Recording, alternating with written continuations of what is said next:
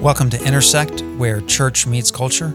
I'm Josh Desch, lead pastor at Northeast Presbyterian Church in Columbia, South Carolina, and I am joined as always by my inspiring wife, Betsy. Betsy, how are you today? Hey, everybody.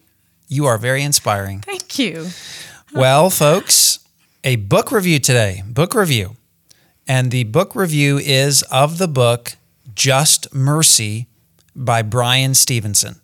Bets, tell our audience a little bit about this book and who Bryan Stevenson is. Yeah, the book is Just Mercy. The subtitle is A Story of Justice and Redemption. So I would imagine a lot of our listeners are familiar either with the book, it was published in 2014, or with the movie that just came out either earlier this year or last year. Mm-hmm. So this is a book that's been around for a while. Bryan Stevenson is a Harvard Law School grad. He's an attorney. He is a law professor now at the NYU School of Law in New York City. So obviously he's a smart guy. He's the founder and executive director of the Equal Justice Initiative, which is a human rights organization that is in Montgomery, Alabama. So from EJI, standing for Equal Justice Initiative, from their website, it describes Bryan Stevenson this way. Mr. Stevenson is a widely acclaimed public interest lawyer who has dedicated his career to helping the poor, the incarcerated, and the condemned. EJI has won major legal challenges eliminating excessive and unfair sentencing, exonerating innocent death row prisoners, confronting abuse of the incarcerated and the mentally ill, and aiding children prosecuted as adults. So that's a little bit about Bryan Stevenson and the Equal Justice Initiative that he has founded. So the book, Just Mercy, tells the story of Bryan Stevenson's career as an attorney, and it's a really interesting book because it interweaves the story of one man that he worked with, Walter McMillian, with a bunch of other stories. But anyway, interspersed through the entire book is the story of Walter McMillian. He's a man who was wrongfully accused of murder. He was a black man. He was accused of the murder of an 18-year-old white girl in Alabama. And it tells a story. He was seen by dozens of witnesses. Just as you read the story, it becomes more and more clear that he had nothing to do with this murder. But yet he was arrested. He was put on death row pre-trial. And there were just so many injustices committed against him. He ended up, well, I guess it's not a spoiler because you kind of figure it out early on. He ended up spending 6 years on death row before he was exonerated. Mm-hmm. So while telling Walter McMillian's story, Bryan Stevenson also weaves in the stories of a lot of other people that he's worked with, people who were wrongfully accused or children who committed a crime and were sentenced as adults. And it's just a very fascinating book. It's very sobering. It's so moving. I just remember I read it this spring. I think it's interesting. I feel like the Holy Spirit this spring really, I just fell under a lot of conviction over my lack of heart engagement with the issue of racism. I'm blessed that this isn't part of my lived experience. But at this spring and summer, I just started listening to stories of people of color, and I feel like I've been led into a time of really serious repentance for not engaging more seriously efforts to bring justice in our culture. And so reading this book was part of that journey for me. And I'll tell you, I read it, I just remember sitting on the couch crying because it's such a moving story. It's so sad and just tells of so much injustice. So anyway, it's a great book, and if any of you who are listening haven't read it, I cannot recommend it more highly. Yeah, and I was following on Betsy's coattails, as is usually the case. She came to me later and said, Josh, you have to read this book, and so I went ahead and read it. But it was pretty amazing timing, Bets, because you started this book before George Floyd's murder. Yes. And before sort of this issue of racism and just racial tension in the country really exploded on a level that I'm not sure that I have seen in my lifetime. And I'm not sure the last time that issues of race were quite at this high point, this fever pitch. And so I went ahead and read the book after Betsy had read it. And I read it, and I was also, a wonderful thing about public libraries these days is you can check out a lot of audiobooks for free. So I ended up listening. I ended up reading it and then going back and listening to most of it again. And it was really helpful. And at one point I broke down, which is not common for me, but one point in listening to the book.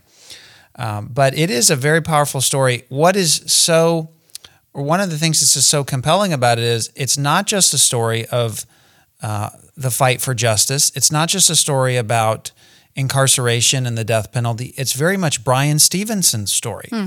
So here's a man who came from an impoverished background. He goes to college. He gets accepted into Harvard Law School. He starts doing an internship. And Bets, you know that getting into Harvard Law School, I mean, that is the golden ticket. Yeah. I mean, you are going to Willy Wonka's chocolate factory. You are going to get the white shoe law firm job when it ends. When you get out of law school, you're going to make all the money you possibly can ever want in the world. I mean, that's what Harvard Law School sets you up for. But what's amazing is when he was, I think it was at the end of his first year of law school, he went to do an internship. And he went to do an internship fighting for those who were not receiving justice. And that is really what changed his heart. His Christian faith is undeniable in the book. It comes out in so many different ways. So that is a bit of how we both came across this book and why we read it. So Bets, let's engage this topic by asking this question. We come from a largely white evangelical church, and I've been a lifelong Presbyterian. You've been a Lutheran and then a Presbyterian for your life here. And I actually started out as a Baptist, so I do have my Baptist card, as most of us did in the South. But let me present this question: why don't we talk about race more? Why is this something that maybe I could put it like this? When the things like George Floyd, when those things happen, it's right in front of our faces. There's no missing it then. There's no, for most of us, glossing over it. But why do you think that's not more a part of our engagement in the worlds that you and I both come from? Speaking for myself, and I imagine a lot of people would agree with me, I think sometimes we feel ill-equipped to talk about racial dynamics because there's so much complexity there. There's so many different layers. There's, sometimes you just feel like, well, I'm not an expert on this, so it's easier just not to say anything. Maybe I'll say something wrong. Maybe I won't fully understand an issue. Right. So it's easier for me to disengage. Yeah, I certainly see that. Bets, here's one that you and I can both relate to. We don't actually see a lot of racism in our lived experience. That's right. Right? And here, of course, we don't experience racism ourselves as white Christian Americans, as white people. There is racism that way, but I don't think we've experienced it. And we haven't really been around sort of overt racism, right? That's right. So, I mean, you imagine, there are generations that will tell you about growing up where, I remember where, black kids went to this school and I went to this school over here and I saw signs on bathrooms that said colored and those sort of things. We never grew up with that. That's right. So it hasn't been part of our lived experience. What else? I wonder if, and this is, even thinking about this, I think can be, it can be painful. It's very convicting, I think, and that should lead us to repentance. Where that is needed, and that's different for everybody, obviously, but maybe sometimes do we disbelieve people when they say they're experiencing racism? Do we just say, oh, you're just playing the race card? Or, that's shameful to think about, but I think sometimes that is how we can react to these kind of conversations. Yeah, we wonder, and I think that's something that most of us wouldn't say out loud, but maybe we wonder in the back of our mind, well, is a person using race as an excuse for not taking responsibility or something like that, right? Yeah, and that's also true. And another one that you and I both agree on is that we aren't always sure what we can do about it. You know, there's a lot of things that are broken in the world, a lot of things that are messed up.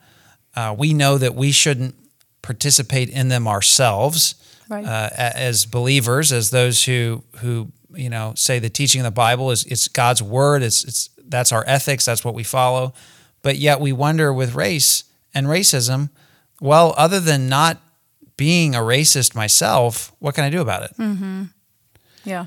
And for a lot of people, I think it's hard to know where to go beyond that. Yeah. So these are just our honest and transparent thoughts about, you know, why are these conversations hard? Why is it uncomfortable?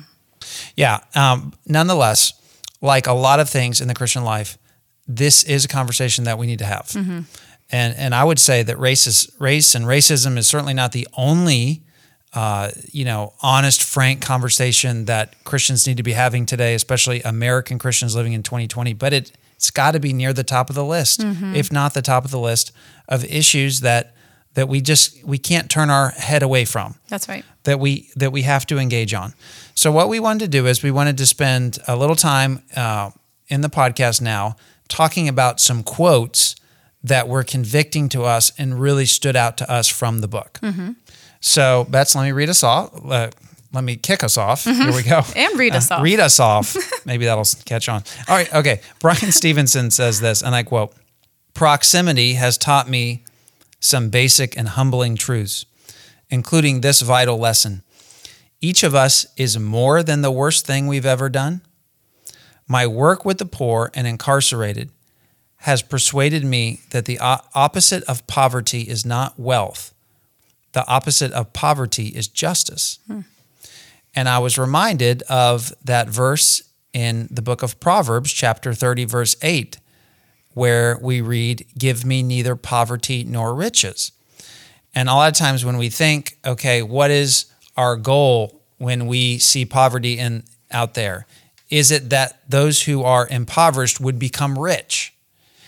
And really, that's not the goal. You know, wealth comes with its own set of challenges. And I'm sure that every poor person would say, hey, I'd rather take those challenges than the challenges of being poor. But nonetheless, there's a reason that Proverbs 38 says, "Give me neither poverty nor riches." The opposite of poverty is not wealth.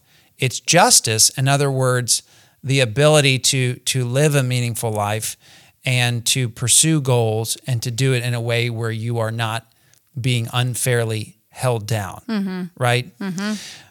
Yeah, one thing that Brian says, and I've heard him say it in several different places, is, and this goes to the American justice system, this is one thing that he said, "You are better off in our system if you're rich and guilty than poor and innocent." And just goes to the different dynamics that money brings to the table. You know, money can buy you a really good attorney who can get you off even if you're guilty, you know, but the poor don't have that opportunity. Now here is an opportunity, and I know if Brian was on the podcast right now, he would say this. When we say that, though, we cannot let ourselves become cynical. That's right. We cannot say, well, the legal system's totally corrupt, there's nothing we can do, this is a hopeless situation. That can lend itself toward that fourth reason that we gave, that we're prone to not maybe want to do anything because we don't know what we can do. That's right. Brian Stevenson is living proof that you can make an enormous impact.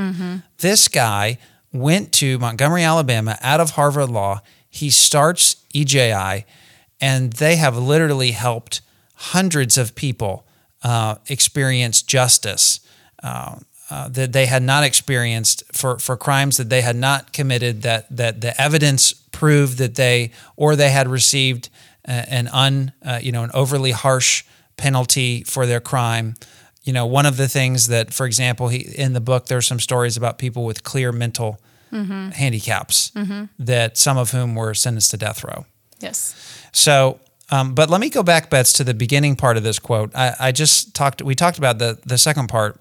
This is very striking to me. Each of us is more than the worst thing we've ever done.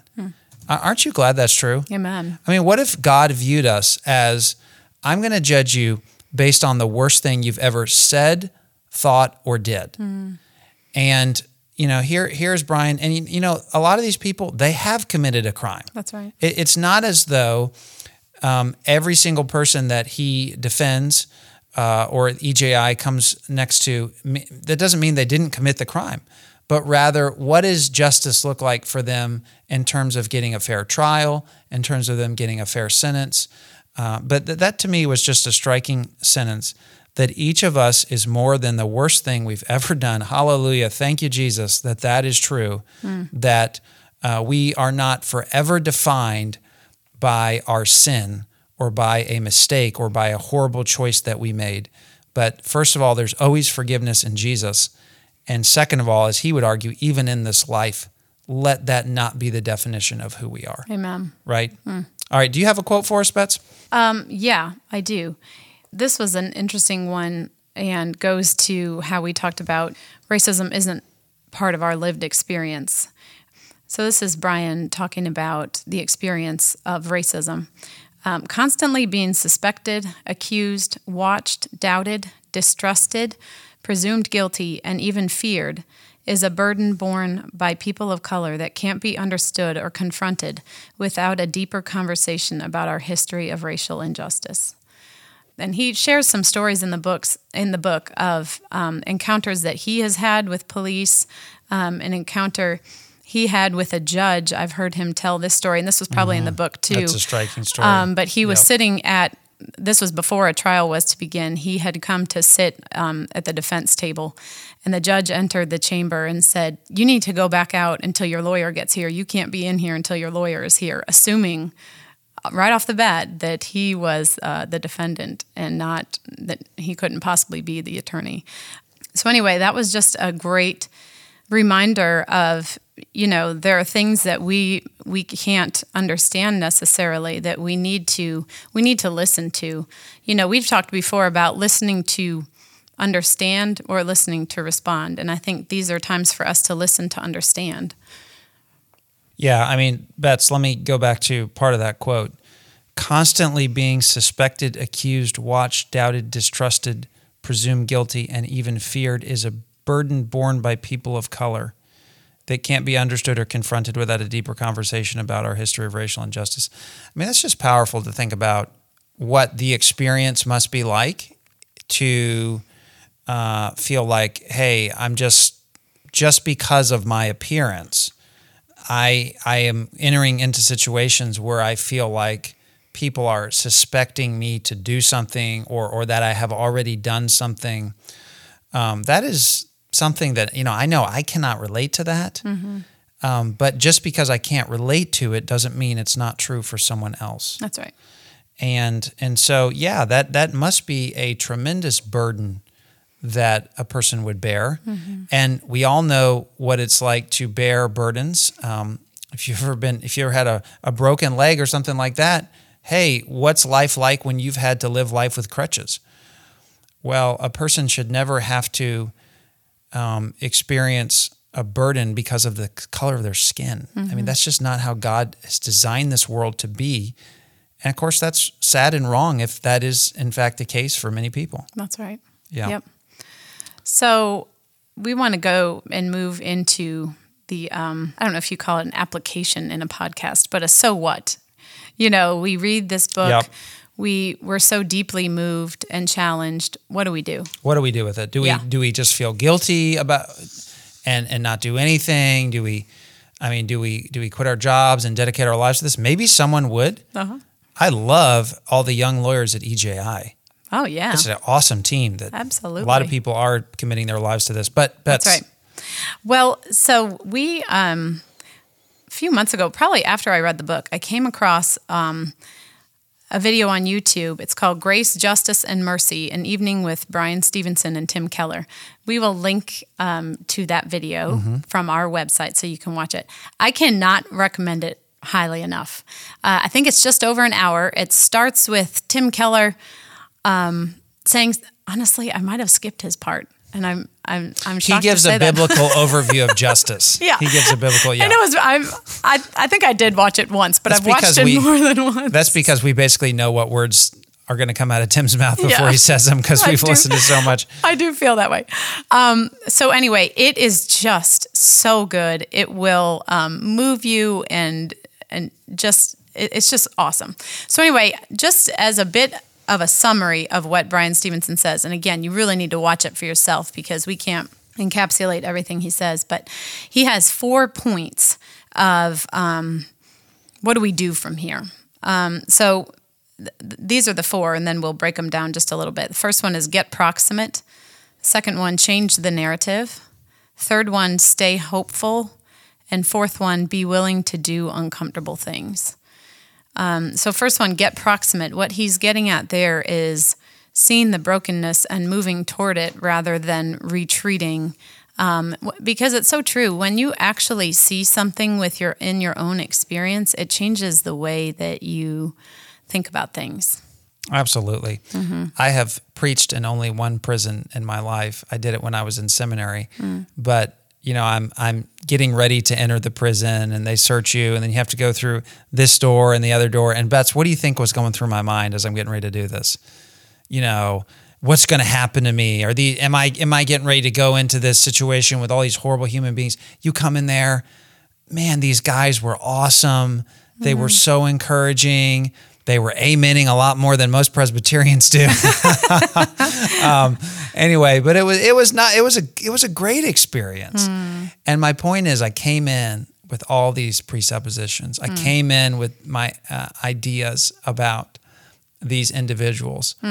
And again, that's not to say that those individuals shouldn't be in prison, that they didn't commit a crime that they are now paying for. But for one, it also speaks to how people change. That's right. And how the Holy Spirit can work in hearts. Yep. So get proximate. You can't push it away. Right. You got to get in there. You got to, see it. Yeah, and that might not always be the most clear, like, well, how do we get proximate? And there are ways to get involved with ministries. We know that. There are things that our church does that you can get involved in. And also, I think we just need to pray that the Holy Spirit will make it really clear, because this is a prayer that God will answer. If this is the cry of your heart, Lord, I want to be a minister of healing. I want to be an agent of reconciliation. God's going to answer that prayer, and He's going to give you a ministry somewhere. Amen. And I would give one practical thing. If you want to get proximate to the African American experience, you have to know African Americans. Mm-hmm. You have to, that's where it starts. It doesn't mean that you're necessarily going to befriend someone who has experienced some kind of criminal injustice, but just to get proximate to say, I want to hear your experience. Yes. Tell me about that. Yep. So second up, Bryan Stevenson says, change the narrative. And what he means by narrative is, policies and assumptions and all of these things are driven by narratives that we believe. He gave the example of, I think it was the late 90s, when there arose this idea that some children were super predators, like they were so bad there wasn't anything people could do to help them. And then the states lowered legal ages where children could be tried as adults. So that was one thing that was an example of a narrative he gave. But he would say the greatest evil narrative in our country in this arena is just the narrative of racial difference. That was created to legitimize and justify slavery. He would say slavery ended in 1865, but the narrative didn't change; it just evolved. Yeah, can I make a distinction here between Christianity and evolution and atheistic evolution here? Yes. Okay, so let me say this. Sure. Christians believe the Bible says that everyone comes out of Adam and Eve, that there is one race, there's the human race, and actually.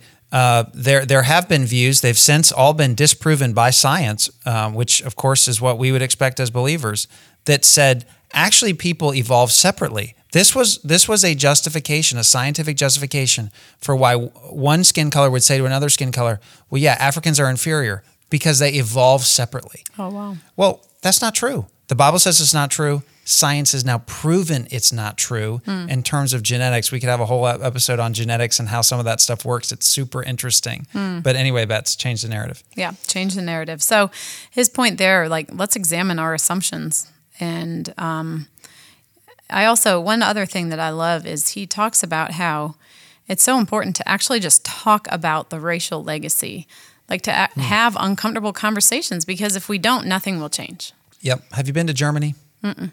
Well, I think I have. One of but the things. Yeah. Okay. Anyway. One of the things Brian Stevenson talks about is he says if you go anywhere in Germany, you will see memorials to the Holocaust all over the place. You can't go anywhere. You go to Berlin, you go to Frankfurt, you go wherever you are, you will see constant reminders to the German people that, hey, this is a part of our history. May we never repeat it.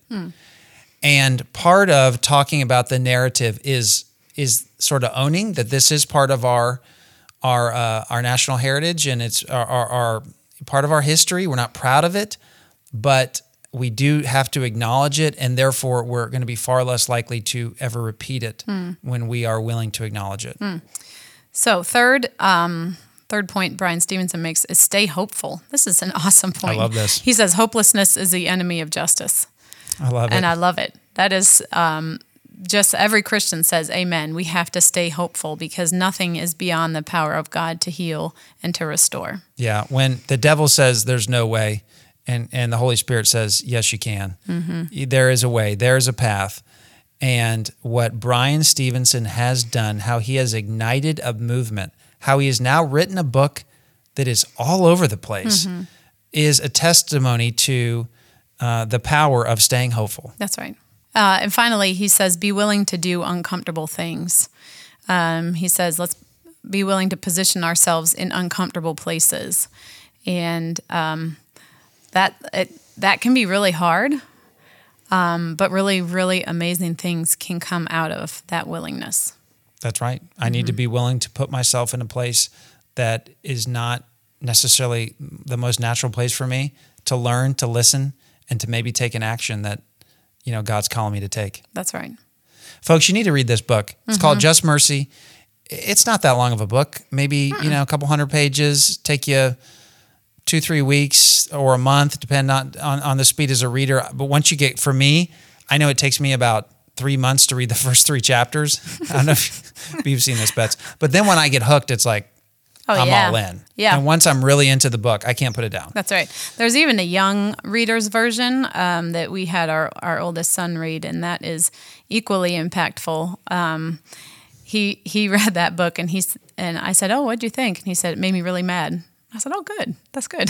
Be aware. It Be aware. Start with the movie if you want to start with the movie. Yeah, that's then right. Go to the book. Yep, that's right. So really a good one. All right, everybody. Well, thank you for joining us for this book review of Just Mercy by Brian Stevenson. Please check out the book. Betsy, tell our audience where they can find us on the World Wide Web.